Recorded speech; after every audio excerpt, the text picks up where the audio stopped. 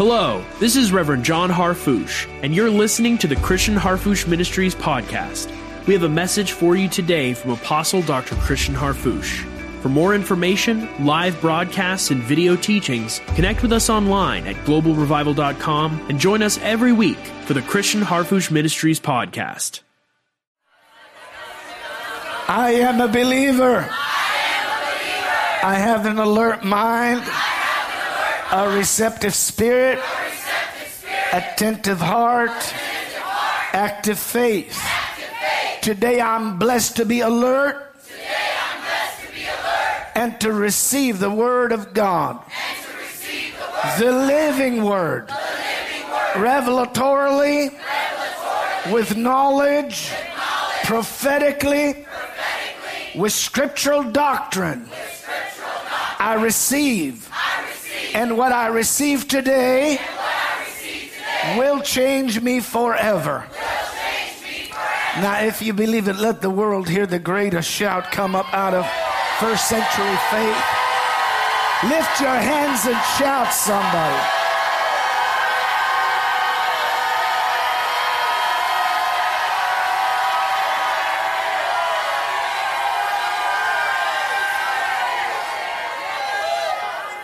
Amen. You may be seated, and I want to draw your thoughts and meditations on a New Testament reality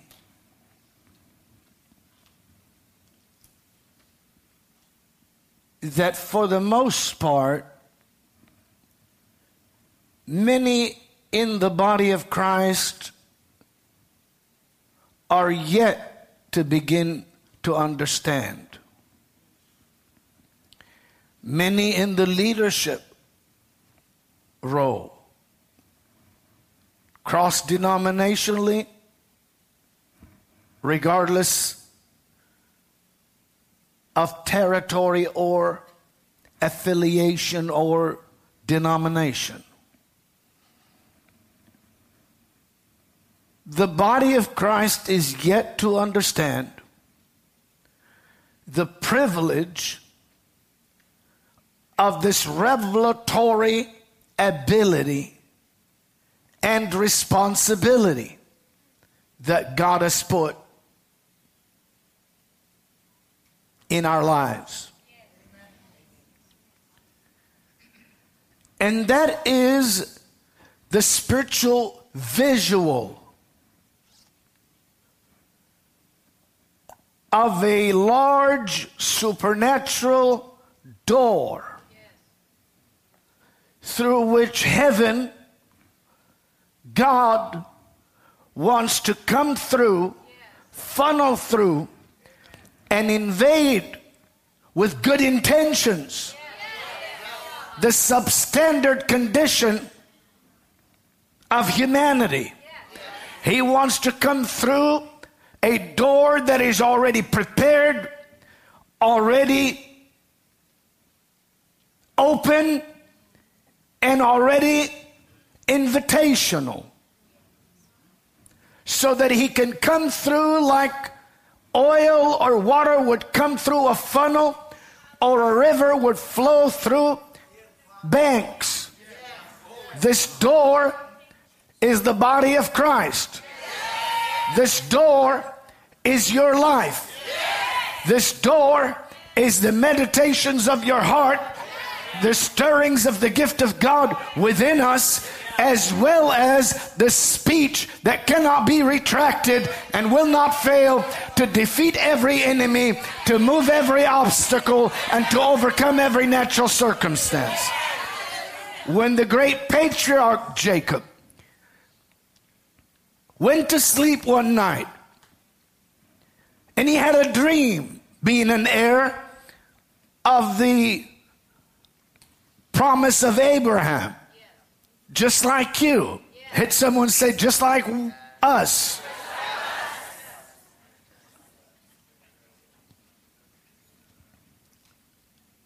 And in the dream, he sees this connection, this ladder course, he couldn't see an escalator.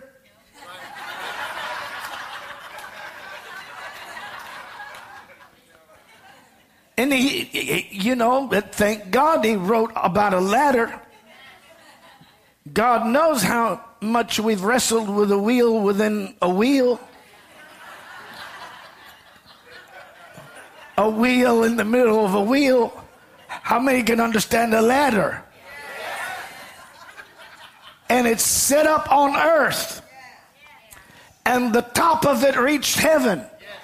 And the angels of God, ministering spirits, are they not all ministering spirits sent out to minister for those which should be heirs of salvation? Are they not your helper today? Are they not on your side today? Is there not protection from the Most High today? Are they not deliverers of the redeemed? Are they not conquerors of the adversary?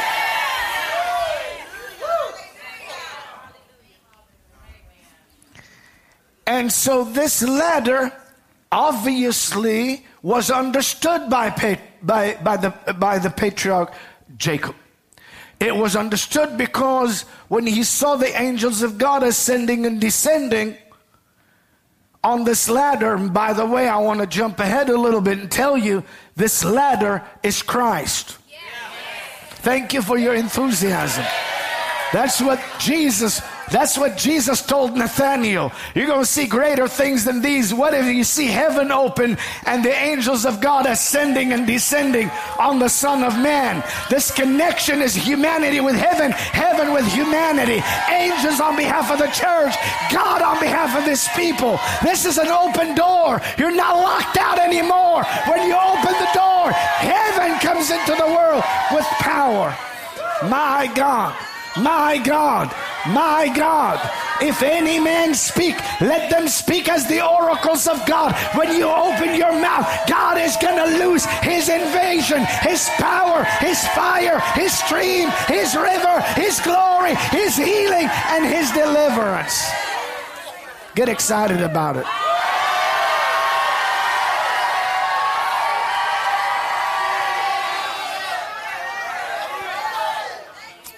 Now you may be seated.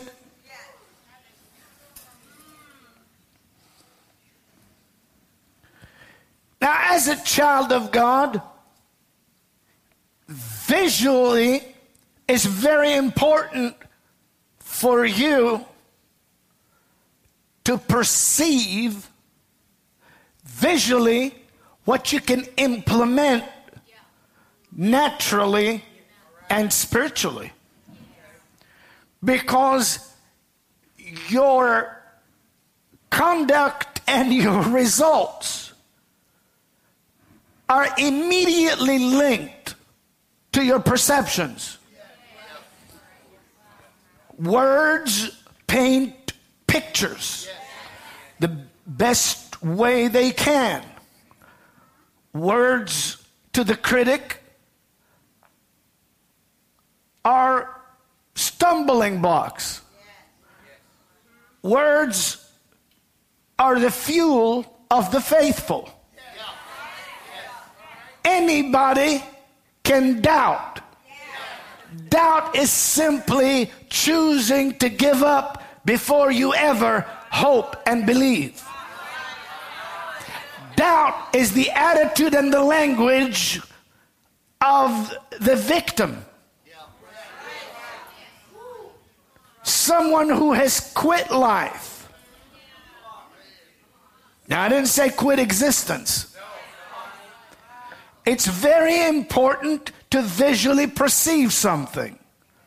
Someone once said, and I don't want to name names because I'm talking to people all over the world. I want to make sure that your hearers are my heroes and your hero is Jesus. So today we'll stick away from names for a little bit. Can you say amen?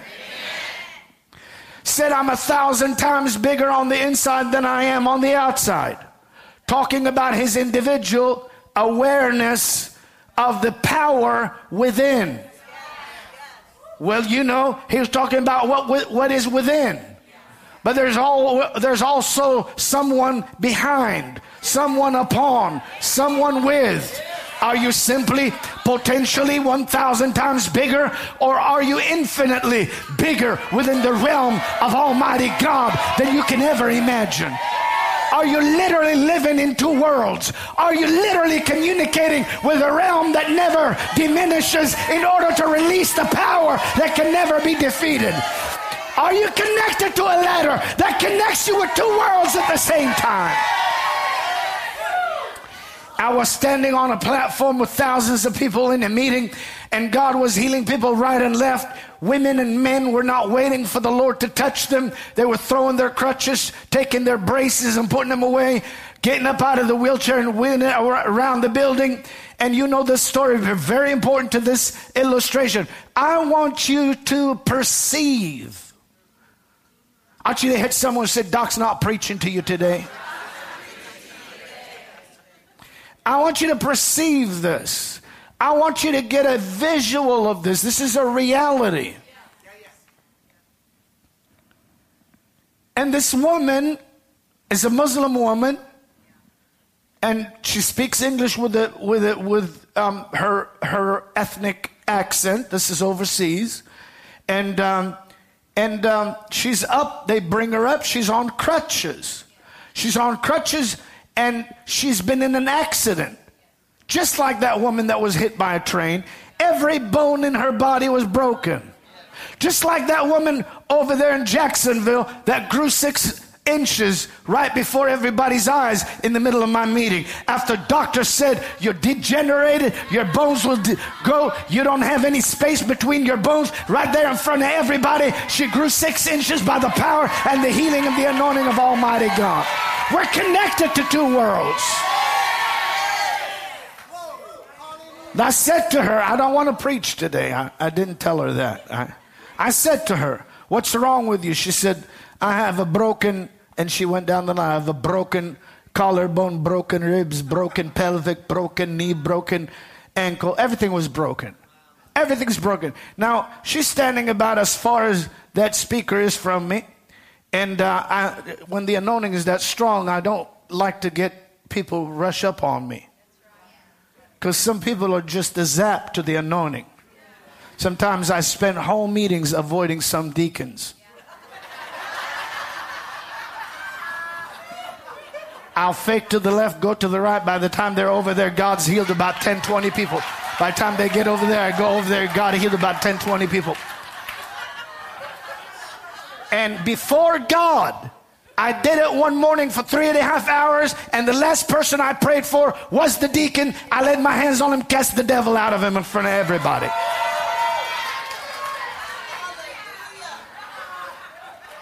Now when your deacon's on the floor going, ah, and devils are coming out of him, you understand why you haven't been having any miracles in your meetings, because the man's been standing right up on you, short-circuiting the power of God.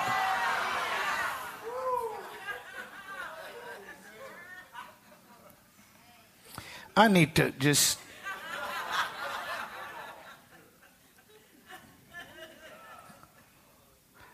I need to make sure you're getting blessed today.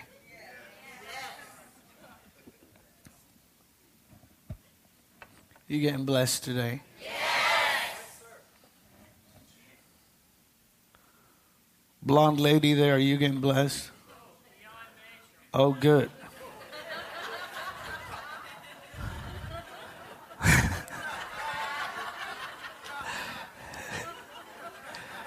See, that's what I was talking about yesterday. We're going to have little clips. Beyond measure, undescribable, fantastic, phenomenal, incredible, speechless, you know, but I'm standing and she's over there, and you've heard me say this, some of you that are IMI students, but it's very important for what I'm talking about, because the only way to get us to visualize something that's a reality is to describe it in words that are understandable.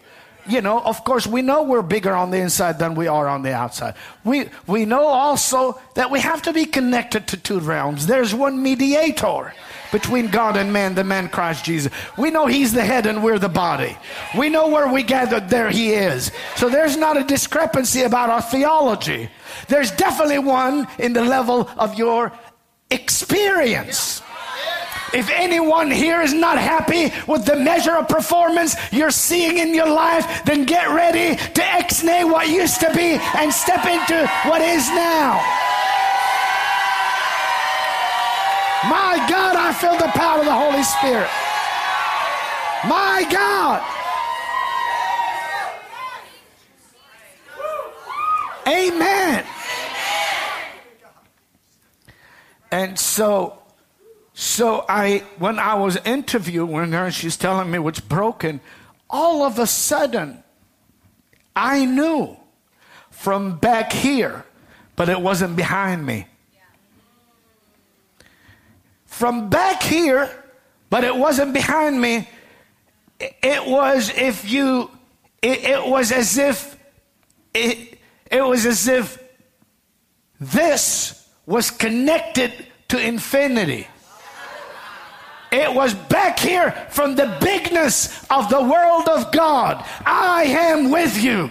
I will never leave you nor forsake you till the end of the earth. From the bigness of the realm of God, I knew from back here, there it is, and it just went whoo and hit that woman.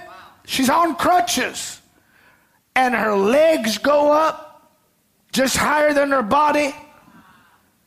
And she doesn't fly back. She literally just flies right where she's at. Crutches and all. Ushers are back here. You can't catch someone who's fallen over there. And she just hits that wooden platform. And the crutches fly everywhere. And I knew from back here in the bigness of the realm of God.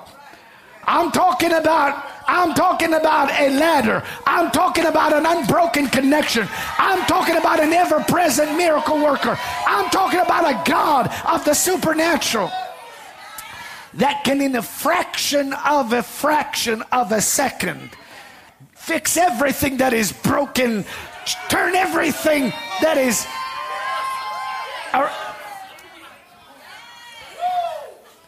And the glory of God hit her, just like it's going to hit you today. And I pray God will keep you under until all of this world's influence dies off of your life and only the influence of the call of God lives in your life. This is God's prophet miracle school for you. And I'm telling you, God has a word for you. You will not leave the way you came. You will not see the way you saw before. You will not expect on the level you expected before. You will not worry like you used to worry before. You will not fear the way you used to fear before. There will be a change in you.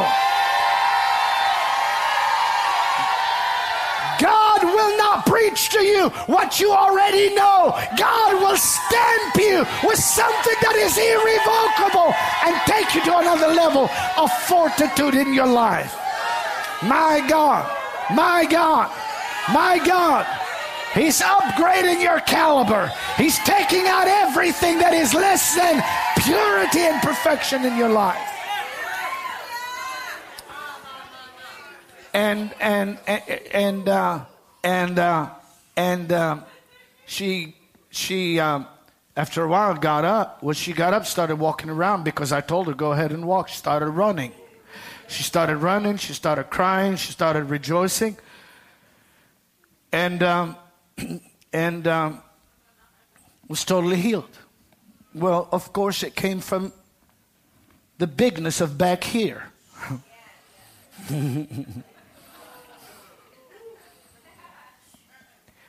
And a few days later, she needed a prayer cloth. I gave it to her. I loosed the power of God into it. And she went, and her husband was completely bedfast in the hospital because they were in the same accident. She walked in, and he said, "You can't walk." And she said, "I'm walking." And he said, "You can't walk." She said, "I'm walking." And she put it on him, and from the bigness of back here, got it.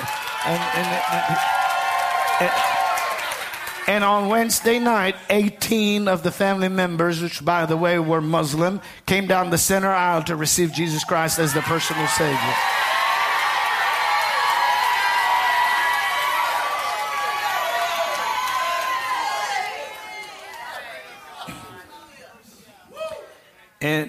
And so that's what the pastor told me. He said she brought her husband and 18 family members. And so that's what Jacob, the patriarch, saw. And he saw that ladder and the angels of God ascending and descending. Obviously, it wasn't just a visual. Obviously, it wasn't simply a dream. Obviously, it touched his spirit. It touched his emotions. It touched his tangibility. It touched his humanity. How do I know that?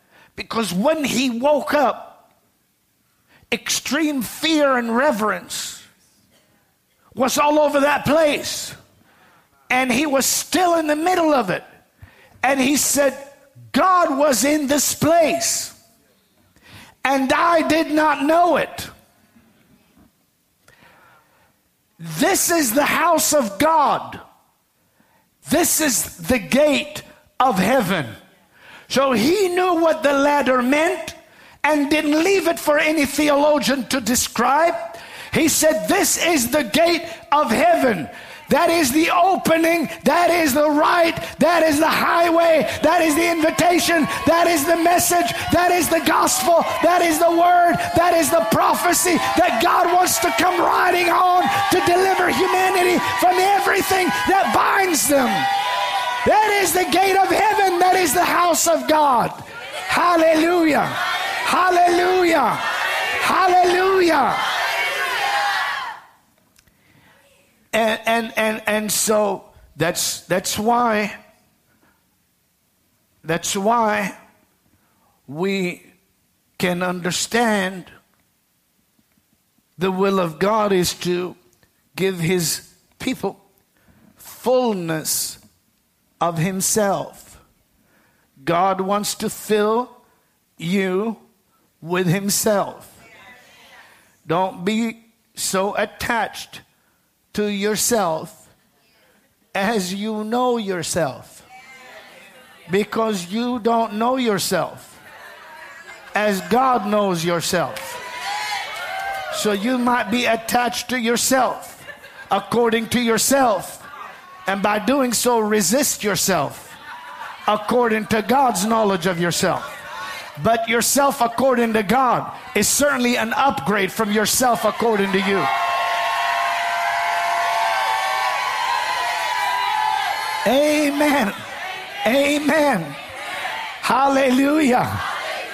And so let go and let God.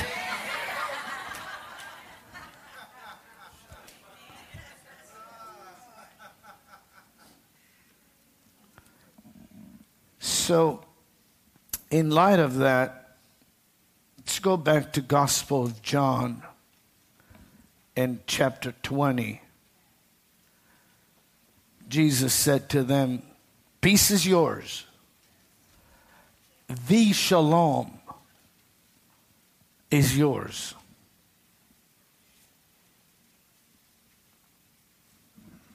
And then he breathed on their faces, or he breathed into them. He said, receive ye the Holy Ghost.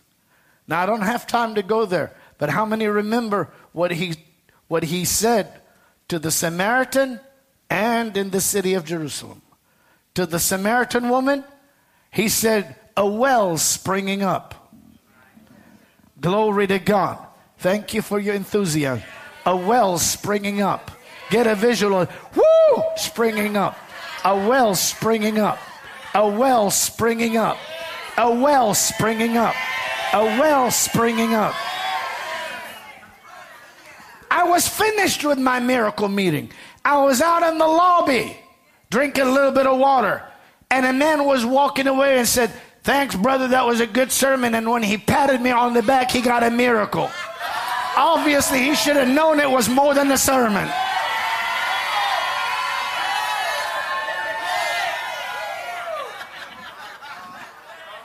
wells springing up, springing up, springing up.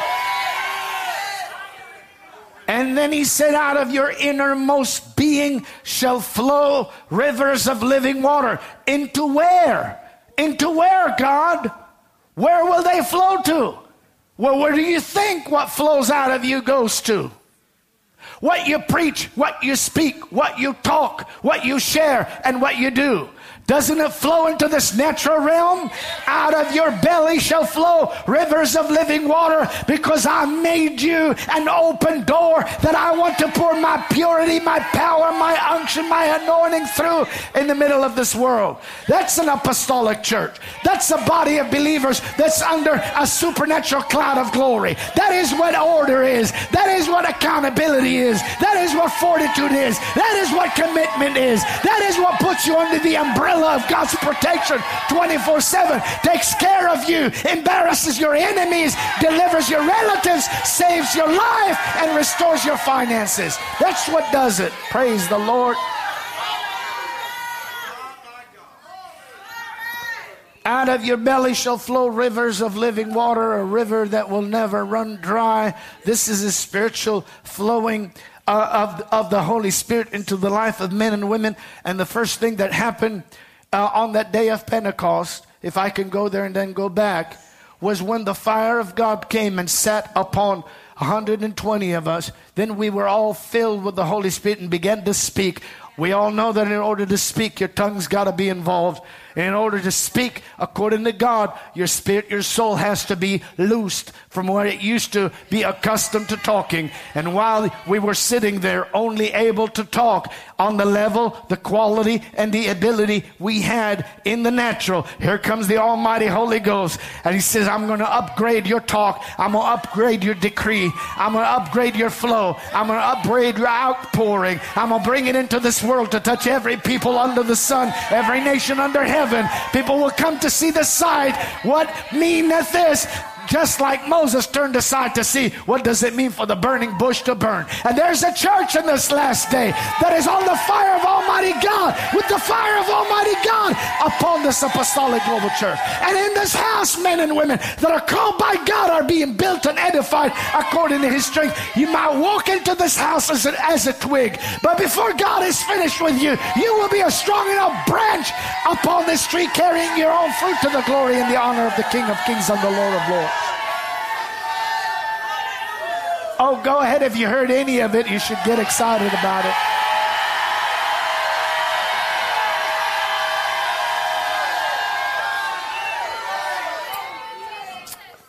Amen. All right, you may be seated. And so, thank you, brother. That was a good sermon. Woo! My back just got healed. I said, oh, praise the Lord.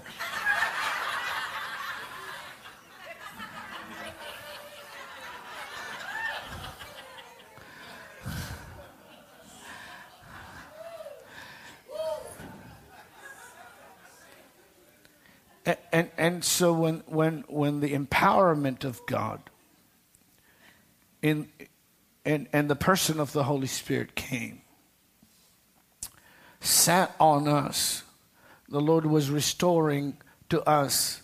Well, actually, he was blessing us with his foreordained suit. His pre-planned wear.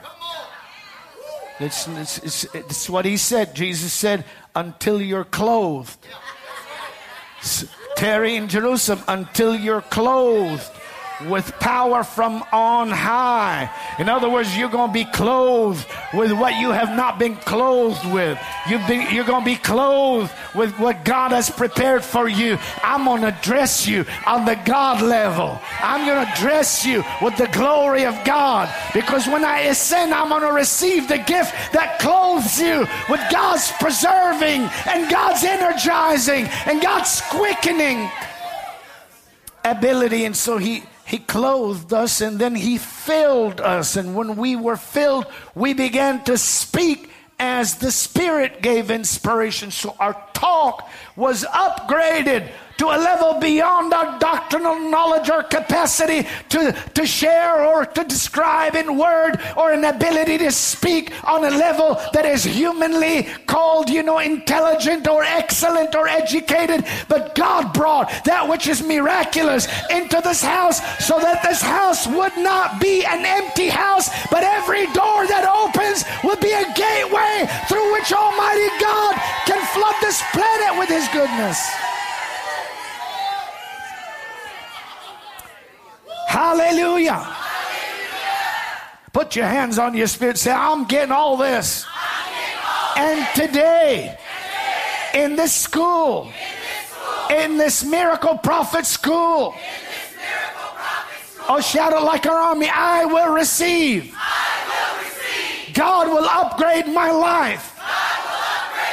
It will apply to me, my family, my business, my ministry, my finances, my health, my wisdom, and my call. And when Dr. Robin shares the vision, the visitation, God will begin something in our life today that will spread like a fire in the next 6 years all over the planet. Do you believe that?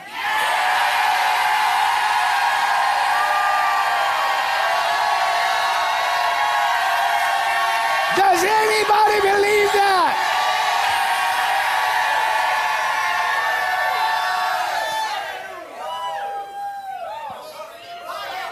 All right, you may be seated. I'm going to now talk to you for a few minutes. This is the house of God. This is the gate of heaven. So the Lord Jesus comes and He breathes on our faces, or He breathes into us. And we talked yesterday, mentioned that it was an invisible impartation. Does that make sense? There's something invisible.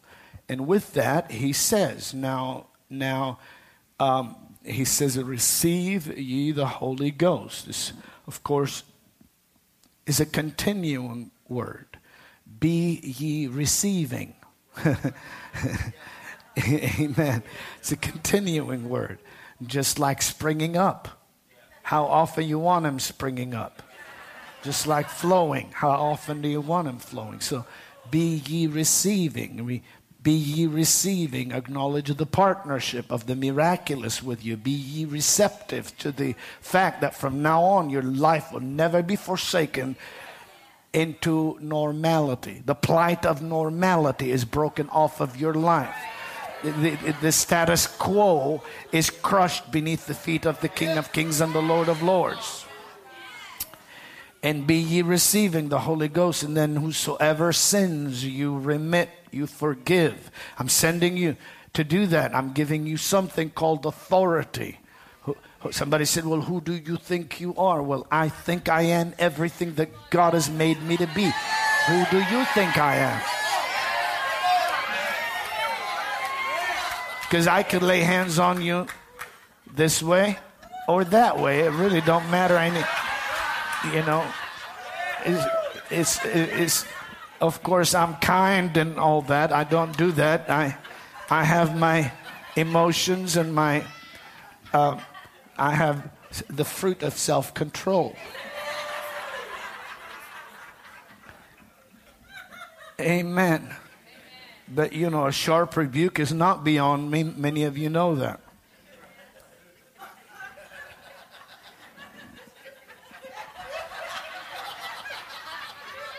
Do you know that? Okay.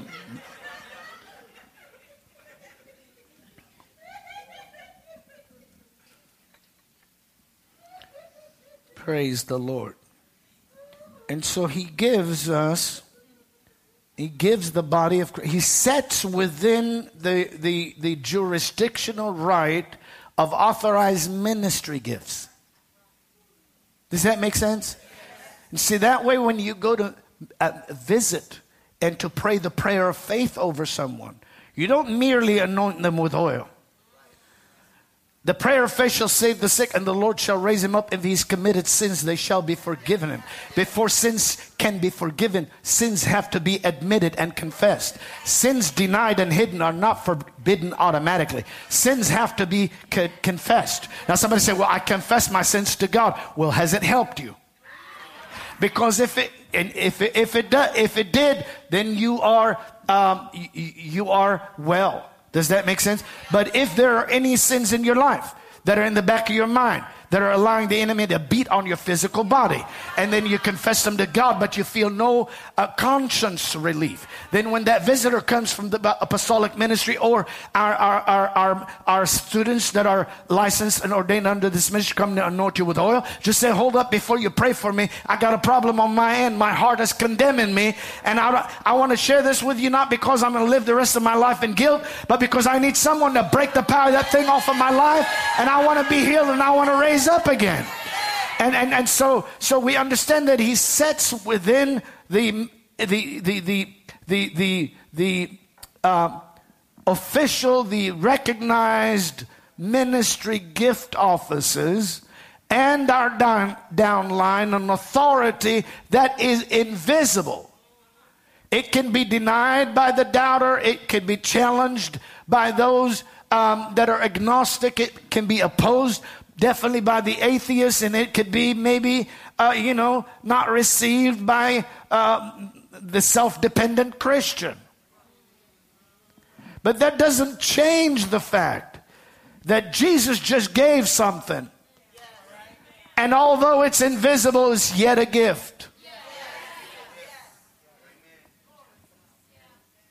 Because the blind can't lead the blind.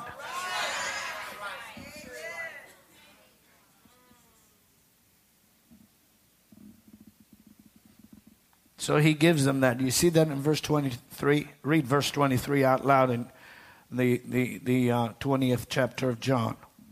Ready? Go.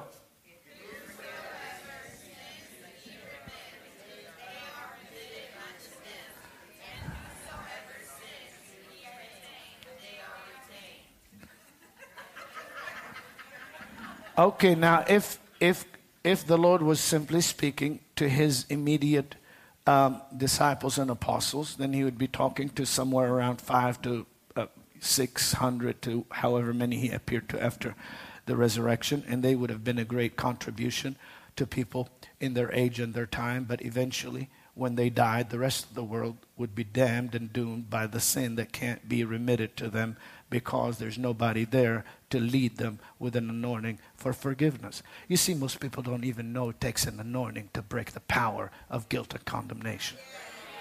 Just like a lot of Christians, ordained ministers, don't believe there's power that comes out of somebody full of God through the laying on of hands. Amen. Sometimes, praise the Lord, people don't know that, but there's an anointing. There is an anointing to forgive and to retain. Now that anointing to forgive and retain is not subject to private interpretation. Is it? No. Somebody said, well, I don't believe in God, but you know what? I could be wrong. So I want you to pray that God would forgive me for not believing in him, so when I die, I go to heaven. Is that within my jurisdiction? I just said kind of wild thought, isn't it? It's a wild thought. That's kind of extreme. But that one doesn't apply to any political issues. You can go ahead and apply it to your own ledger. Did you catch that, Doc? All right. Now, is it within my jurisdiction to say, well, I'm going to pray that, even though you don't believe in God, you choose not to believe in God for the rest of your life, when you die, God will forego the fact that you didn't believe in him, and then he'll prove himself to you and take you to heaven anyway? No, it's not within my jurisdiction. I can only give someone what I have been entrusted with, and I can only give it to him according to what the Lord has given it to me. And the same with you. Because if you go ahead and start pimping Jesus, you'll end up going to heretic, prostitute hell.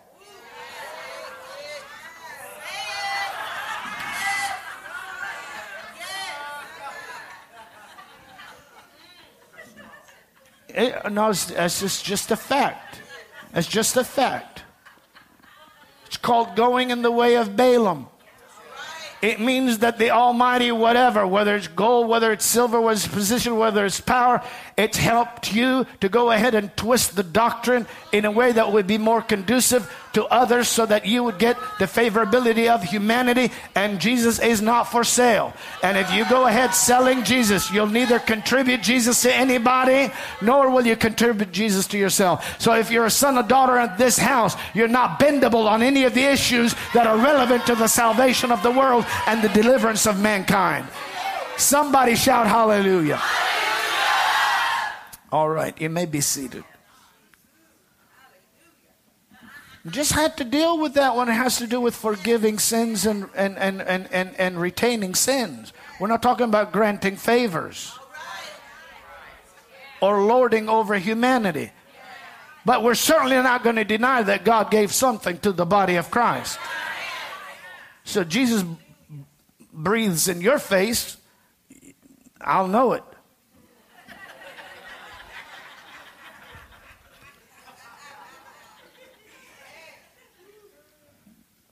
He breathes into you, I'll know it.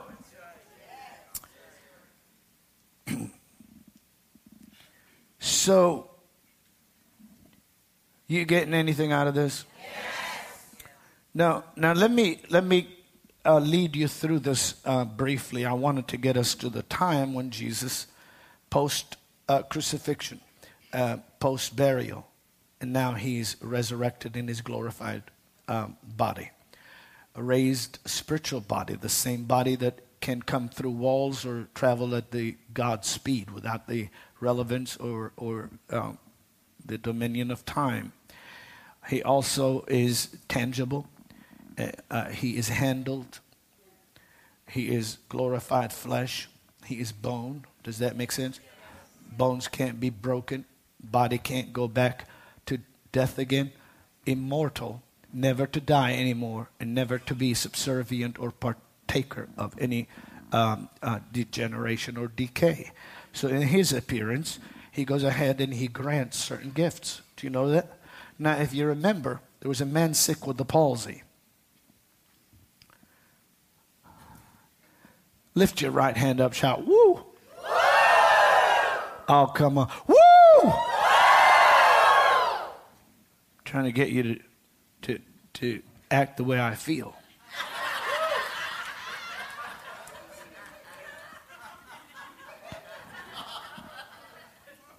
The man sick with the palsy, he's completely paralyzed. He's paralyzed. Completely paralyzed. Jesus is in a house full of people. And he's there teaching. And when we examine all the accounts that record the event, there are people that are taking notes.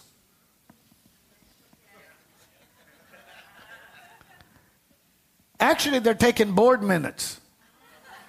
They're spying on Jesus to go back to the denomination and snare him with his own words. They want to use the words against him.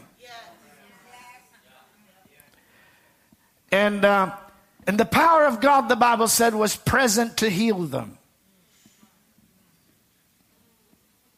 And yet we have no account of any miracles taking place. None. So now what, was Jesus at the wrong meeting? Here he is teaching freely, generously, liberally, you know what I mean, with an open hand. And the crowd there are not recognizing that the power of God was present to heal them. Scholars and theologians had come from villages and cities and towns and all that to attend that meeting. You know the account. But here comes 4 diligent, desperate, faith-filled people that are carrying their friend that is sick with the palsy on a cot. And they climb up on the roof because the armor bearers, there's a spirit. There's an armor-bearing spirit that we have to help people with. And they said there's not enough room. Now, I don't know how full a house could be. But I'm sure 5 people could cram themselves into full. I've been to Asia.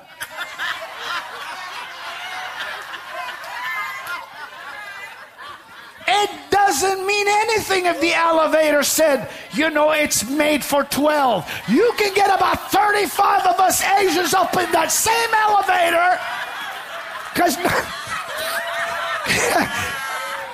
So, how many have never thought about the fact that there's only 5 people?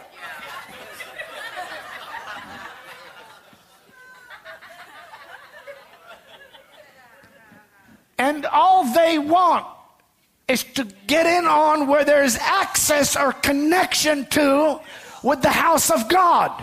At that particular time and dispensation, Christ embodied was the only presence of the house of God, aside from when he sent out the 12 or when he sent out the 70. And they went in his name and got the results of the house of God, because he gave them invisible authority. If I teach any better, I'm going to be caught up today.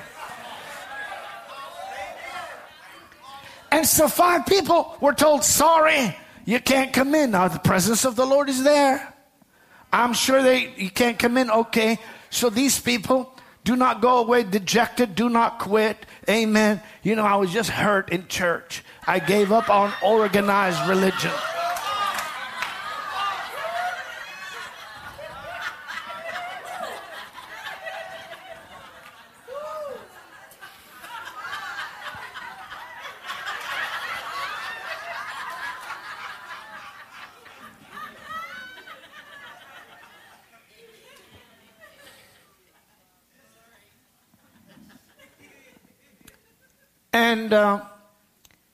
And when they climb on the roof and tear up the roof, Jesus is just sitting there teaching.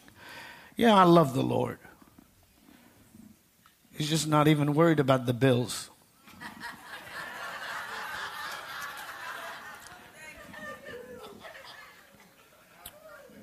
And when they dangle the man, Christ speaks directly to the root condition. And he says, be full of courage. Your sins are forgiven you. And people say, what a blasphemer. No man can forgive sins but God. Now, when the one that was forgiven sins right in front of your eyes and saying, all right, why are you thinking stupid, you dumbhead? That's a little paraphrased, amen, but I can get away with that.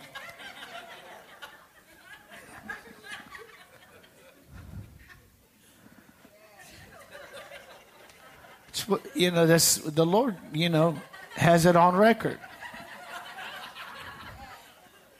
Why are you thinking evil in your heart? What's easier to say? Your sins are forgiven you, or get up and walk?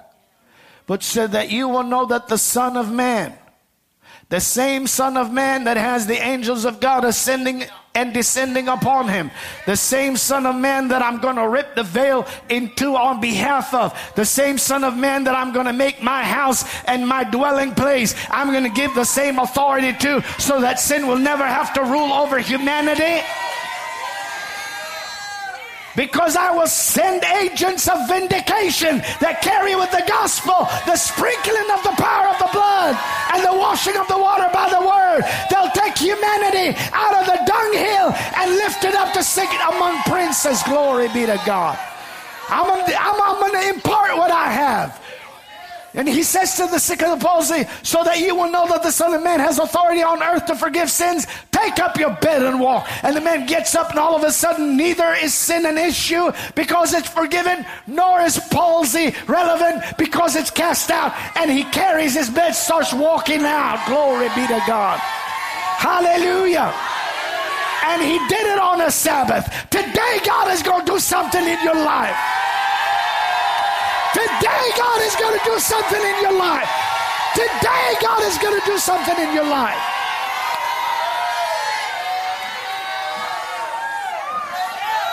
Oh yeah.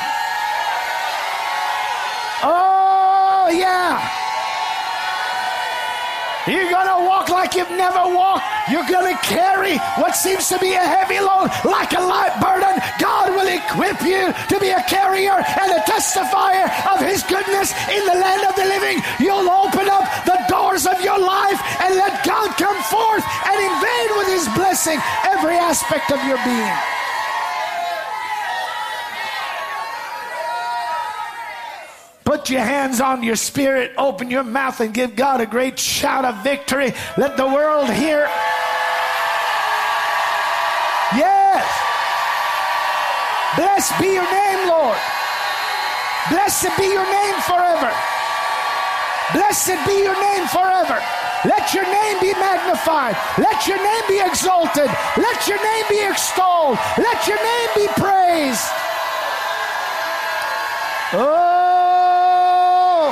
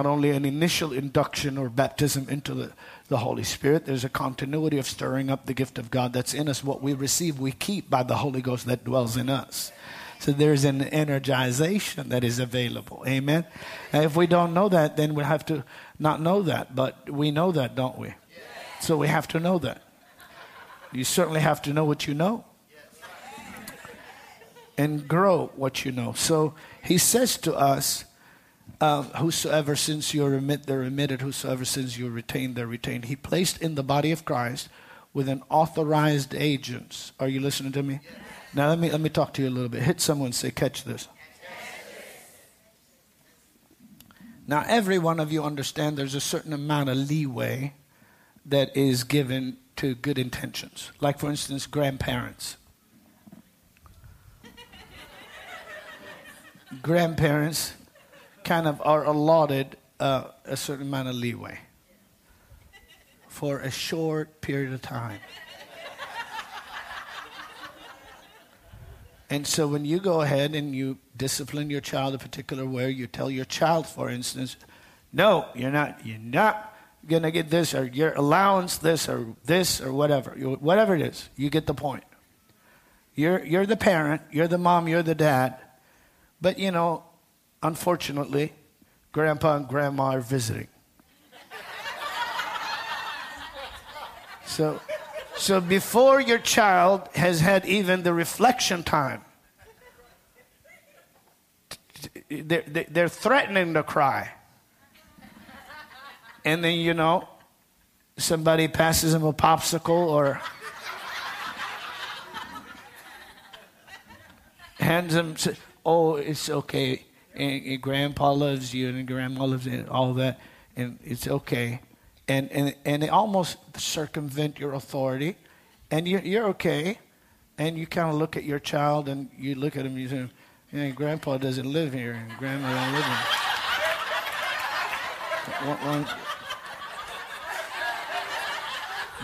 This comfort will end shortly.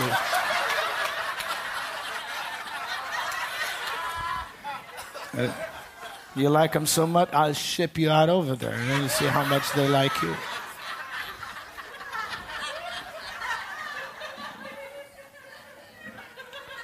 Should I stop?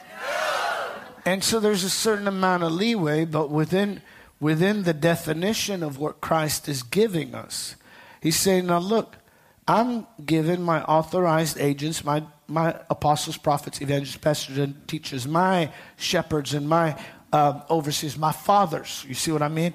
My household leaders, the priests of the home, all that.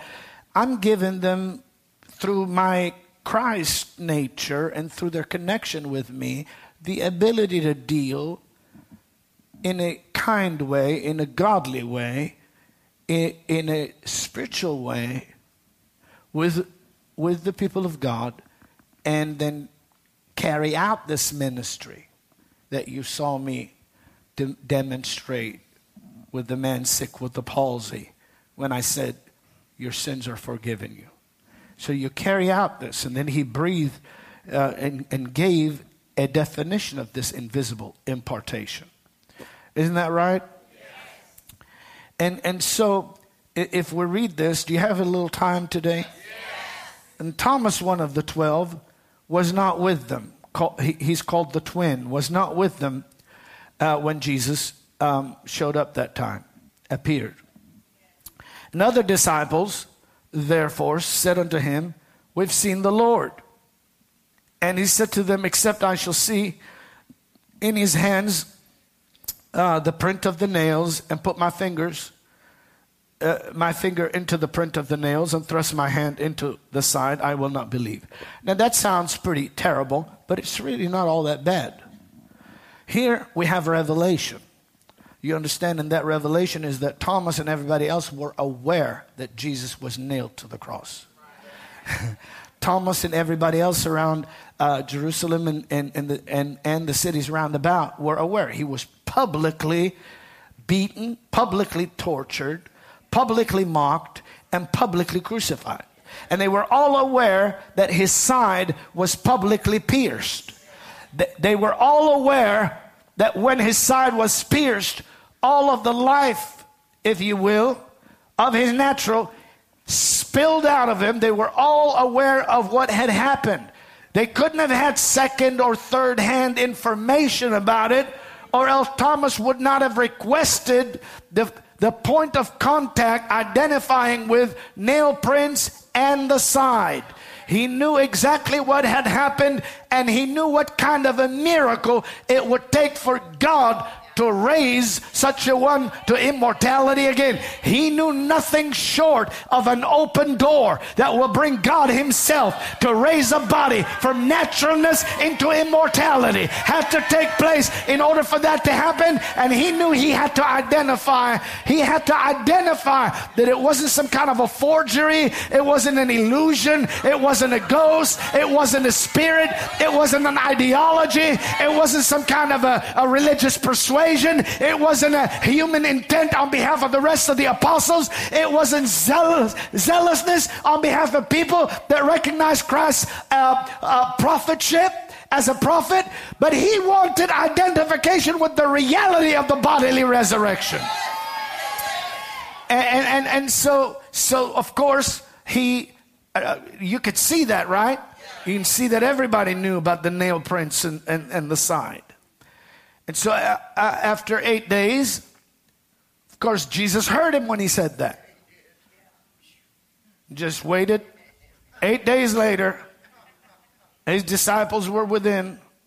Came Jesus, the doors being shut, stood in the midst of them and said, "The peace is yours." My God. Have peace. Be at peace. Peace. Peace. Wonderful peace. My God. I need to stop. And he said, and he said, "Thomas, reach your finger here and look at my hands. Inspect and reach your hand and push it in to my side. And don't be faithless, but believing." And Thomas answered and said unto him, "My Lord and my God." Whew! My God, that's a good confession of faith. My Lord and my God. You're not just my rabbi. You're not just my shepherd. You're not just a prophet. You're not just a good man. You're my Lord and my God.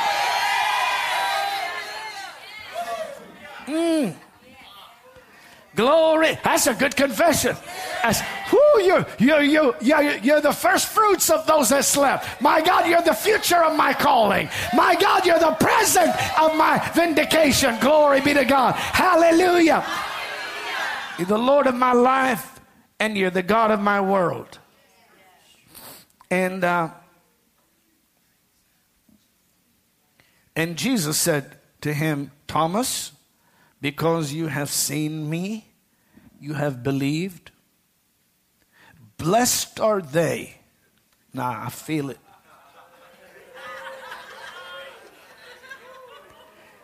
Woo! Blessed is Christian.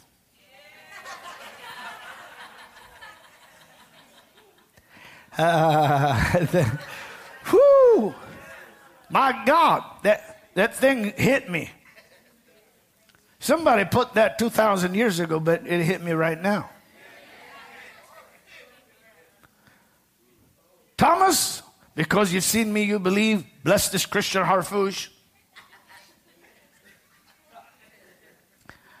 who's not handled me with his physical body, seen me with his physical eyes,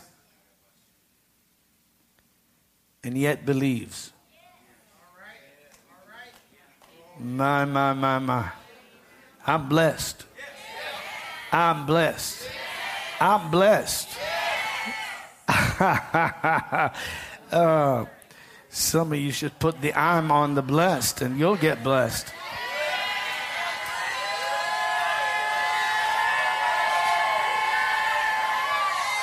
Are you blessed?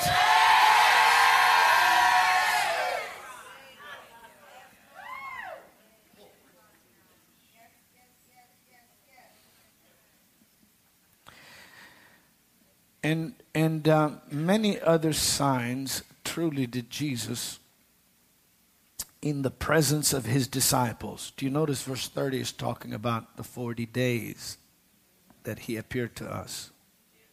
In the presence of his disciples, which were not written in this book. How many? Many. Many. Many in the presence of his disciples. Many in the presence of not 12, in the presence of all the disciples. Over 500. Many, many, which are not written in this book. Well, John, guess what? Mark didn't write them all either. Neither did Luke or Matthew. Neither did Luke in Acts.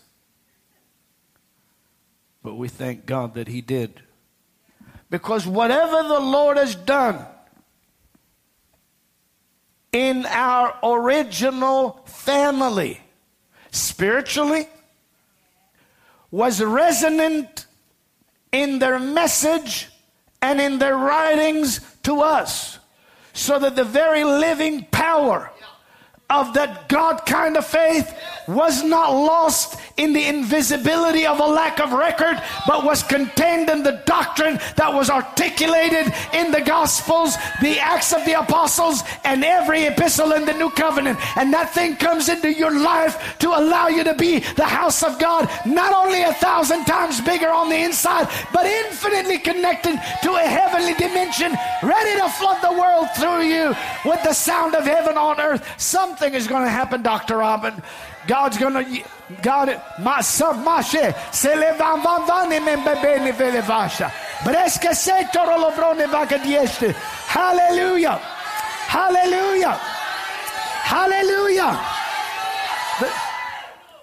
Because no fragments will be lost. After everybody's full, after everybody ate, after everybody celebrated in the original first century, the Holy Spirit said, okay, when you go to write your epistles, Paul and James and Jude and Peter and John, put the very resonance of that impartation in your epistles.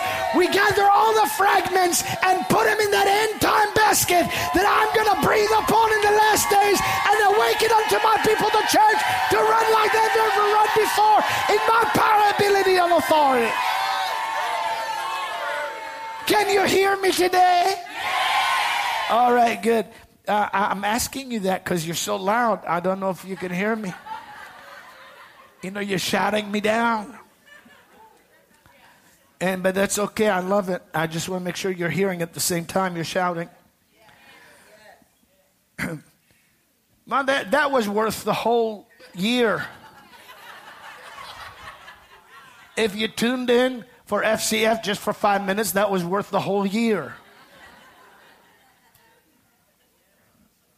Go ahead and take that verse and preach a series on it.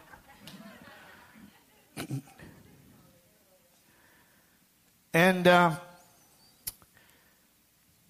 so he said, but these are written that you may believe that Jesus is the Christ, the Son of God, and that believing you might have life through his name, right? Verse 31. Isn't that powerful?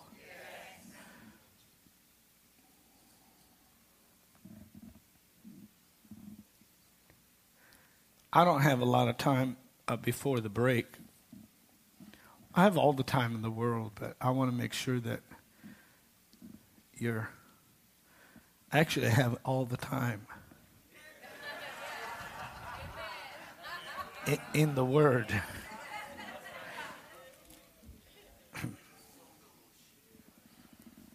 Now we could actually, there's much to touch on. But we touched on, briefly, on the dunamis.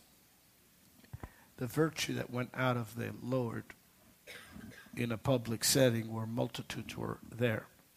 And everyone that sought the source of the virtue and touched him were made perfectly whole. We saw him come to Gennesaret when the word went out about his reputation. Then they went and brought the sick from all of the surrounding areas round about. Isn't that right? And then, as a result of that happening, amen, everyone that touched the hem of his garment were healed. So again, we see virtue accompanying the word. They came to hear and to be healed. Not to just hear, to hear and to be healed. Faith in the power must be equal to faith in the word, or it is not living faith.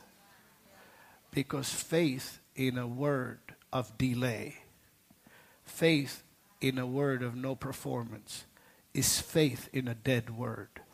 And the word is not dead. He is alive. He is with God. He is God. He's my Lord and my God. Praise God forever. Do you have a minute? As a result of this, and I'll just take about just a few minutes because I want to be obedient to the Lord. I'm not finished, but I want to be obedient to the Lord. The 5th chapter of Acts of the Apostles, just so that we can continue along the lines of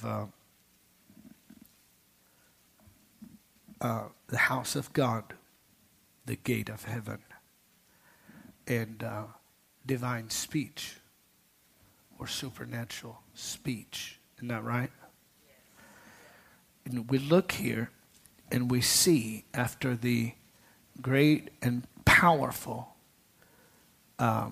experience that we received in that supernatural upper room, that something was also given. Now, I'm going to say something in passing, but grab it.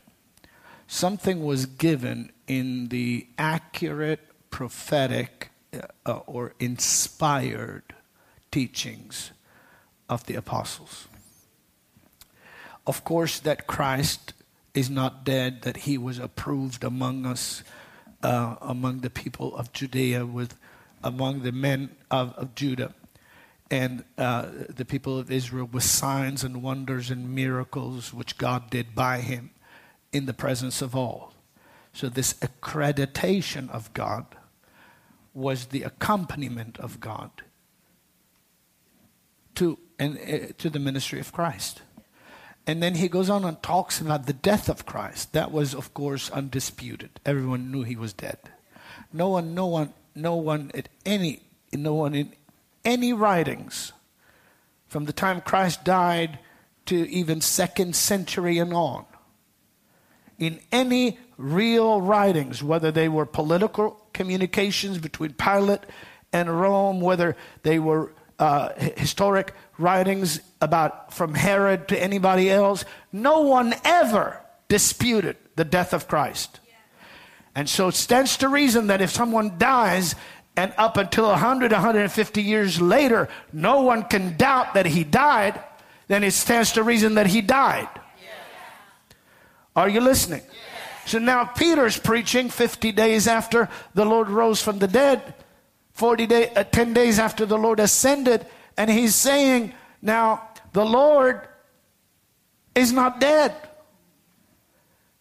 His body was raised, and he ascended to heaven.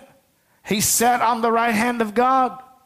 He's exalted, and he received of the Father the gift of the Holy Spirit and poured on us what you're hearing and seeing. I want you to notice what you're hearing and seeing is supernatural. You're hearing supernatural. You're hearing supernatural talk. You're hearing supernatural talk. No man can come up with this. But when God gives this, he lifts men up to it so men can talk from the level of God's calling and election. And so what he did was, all of a sudden, they were pierced in their heart with conviction. How many people? How many were ready to receive the Lord? How many were added? Okay, when they were touched in their heart, what did they say? What should we do? So Peter tells them what to do. You can quote it, can't you? Go ahead and quote it out loud.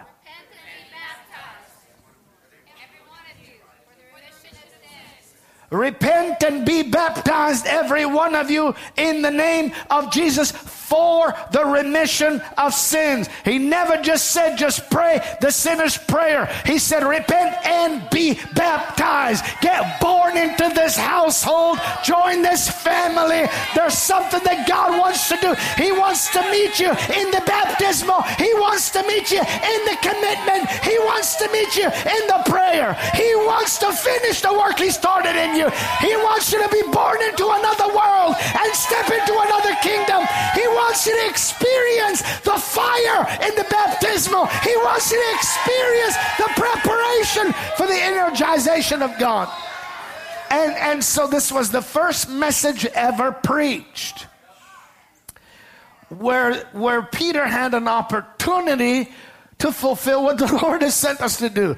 Go to all nations, make disciples of all nations, baptizing them in the name of the Father, the Son, and the Holy Ghost.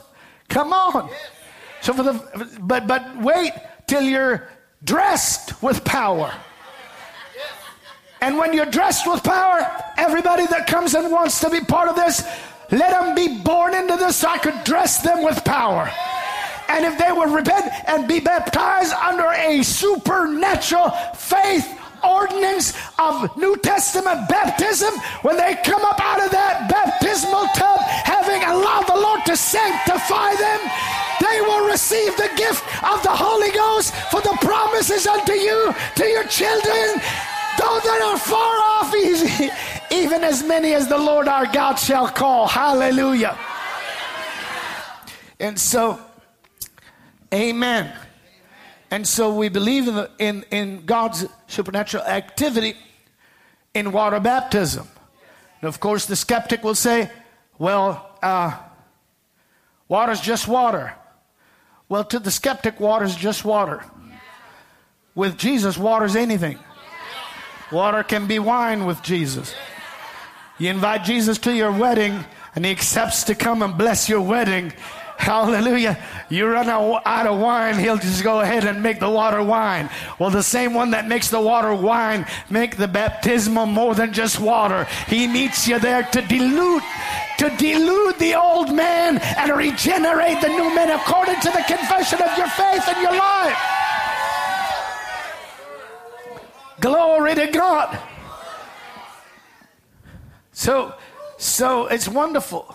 It's wonderful to go into the river. Hallelujah. And I just thought I'd share that with you because that happened, right? 3,000 were added. 3,000 were added, right?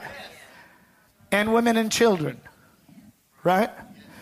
All right, so then after that there was a major activity of God that's recorded, and that is Peter and John are used as doors. They're walking, and the sick man is by the gate beautiful. And it was beautiful, but it was like most ceremonies. And so he's carried there every day, laid by the temple at the gate beautiful. Now when Peter and John come by him, and they walk by him, he said, alms, alms, alms. You know, he's begging because he qualifies to beg. He's incapable of doing work. It's the only qualification.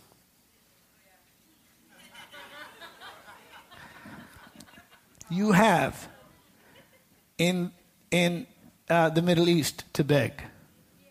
You can't just beg because, you know what I mean. Especially in those days. Now, if you know, I don't even want to go there, Doctor. You know, if you anyway. So he needs alms. Well, the Word of God said Peter and John fastening their eyes on him. Now you got to understand this is English trying to describe original. In other words, you could just say this: they locked eyes with him. They looked on him intently. They zoomed in on him with eye contact. Are you listening to me? That's how you got to look at anything that God has placed faith in your heart for. You got to make contact with that thing. And the man has, and they said to him, look on us. And he looked on them expecting to receive something of them. So the expectation is there. The definition is not there. He's expecting something, but he does not have a definition of what they have for him. Is it silver? Is it gold? Is it a IOU? What is it? And Peter says, my silver and gold is allocated. The church has already allocated that. We're doing what we need to do, the good news of the gospel with that. But here's what I'll do. Such as I have, I give to you. I'm going to open the door of blessing and pour your miracle upon you, because I've been given that authority by the Lord who called me. In the name of the Lord Jesus Christ of Nazareth, rise up and walk. And strength just went shoop right through his body, and what was lame was filled with the power of God, and he went walking and leaping and praising God. Hallelujah. And the resurrection of the Lord Jesus was preached. Amen. Now I'm going to read this. Dr. Ami, I have 10 minutes. All right. And so you can see it's going like that. Do you see that? It's going like that. And so all of a sudden, Peter and John are standing there inside the temple with multitudes of people going, what? This is, wow. That's man. We know that man. I gave that man all kinds of money. Isn't that, no, it's the truth. Isn't that man is born messed up. That man was born that way. We were sure that man would be born that way, stay that way, and die that way. How in the world could one person be born one way and all of a sudden he's different than we expected him to be, and different than we expected for his future?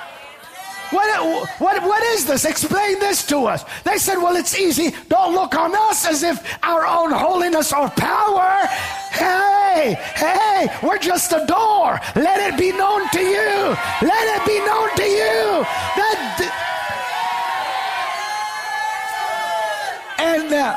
Oh, you guys, you're wild. Somebody shout hallelujah.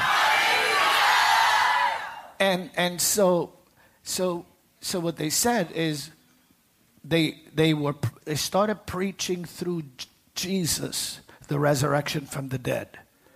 And before you know it, people were like, Jesus alive, Jesus. Pharisees were like, oh no.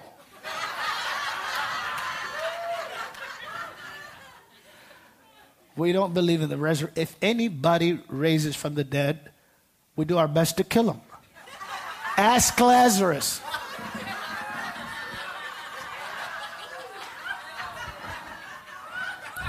See, the Sadducees were different than the Pharisees. The Sadducees didn't believe in resurrection from the dead.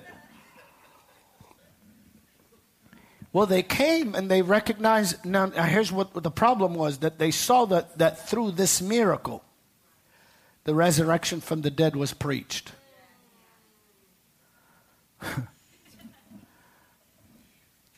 And so they took the apostles and threatened them, and the apostles said, hey, you believe in God? You know, I'm paraphrasing. You believe in God. We're a godly nation here. We all believe in God. Now you make the decision. Is it okay for us to listen to you or listen to God? Well, that's a trick question. Just go away.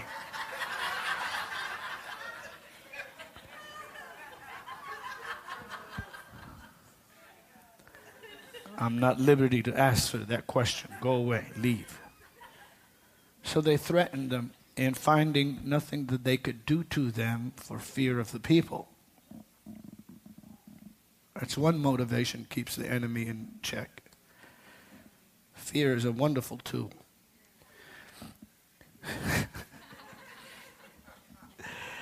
And look at this with me, the 5th chapter of Acts. And I'll just stop there.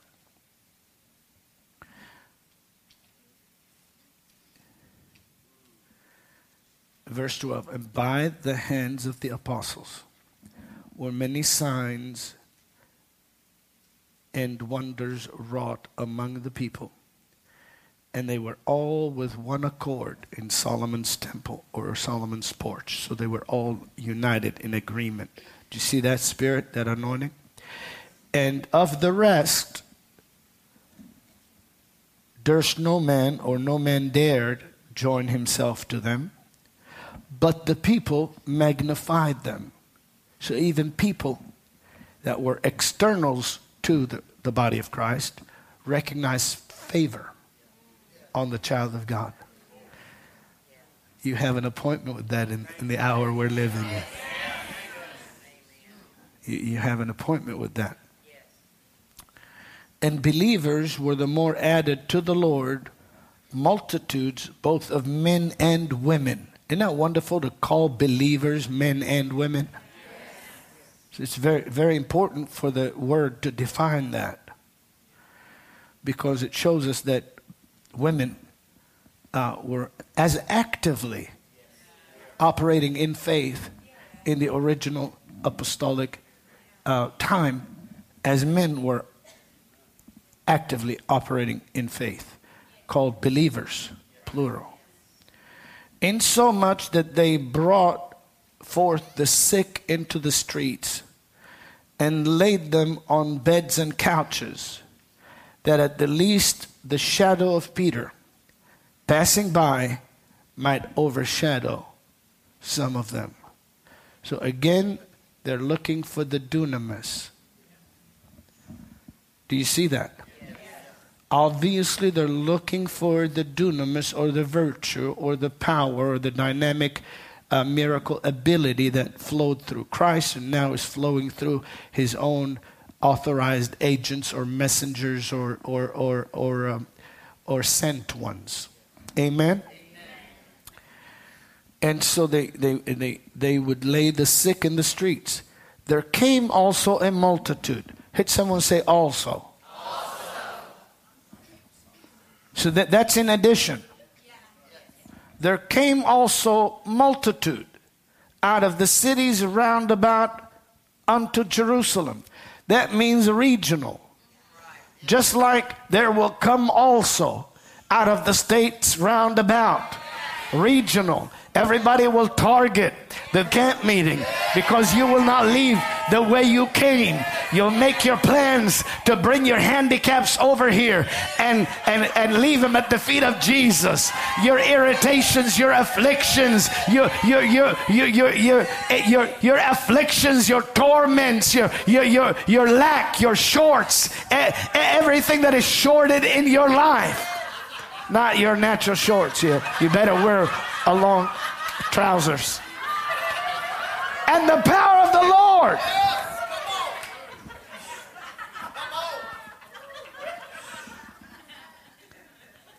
Multitude out of cities round about Jerusalem, bringing sick people, sick folks, and them which were vexed or what tormented or oppressed or demon possessed with unclean spirits. Didn't we elaborate on the word vexed yesterday? Yes. And they were healed. How many? Every one. Let me ask you something. How could the roundabout all come and get healed unless the entirety of the ones that were part in the city were already healed? Oh, there's that season when no apostle, no disciple, no believer was having to tolerate neither with lack, nor with sickness and disease, nor with infirmity, because the grace of God was revealing the best will of God. And it was so much so that people that were outside of the perimeters sought the connection, just like Thomas sought the connection with the nail prints and the sign. They came and sought the connection that was manifesting in apostolic authority at Jerusalem. Jerusalem, and they were healed, every one. Glory be to God. The hour has come and the day is at hand when men and women will recognize the magnetic power of the good news of the gospel, and they will come saying, I'm not looking for a little, I want all that God has for me. Sign me up for IMI, for FCF, for SCD, SCD Africa, Apostolic Women MOT. Sign me up. I want it all. Hallelujah.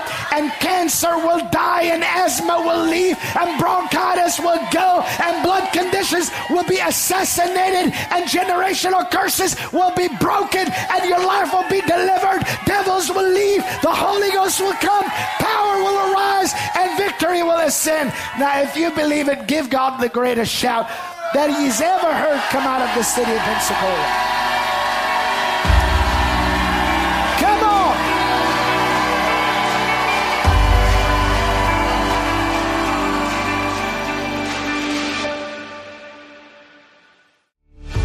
Thanks for joining us on the Christian Harfouche Ministries podcast. Join us on our other podcast, Miracles Today. Connect with us at globalrevival.com, and we'll see you next week.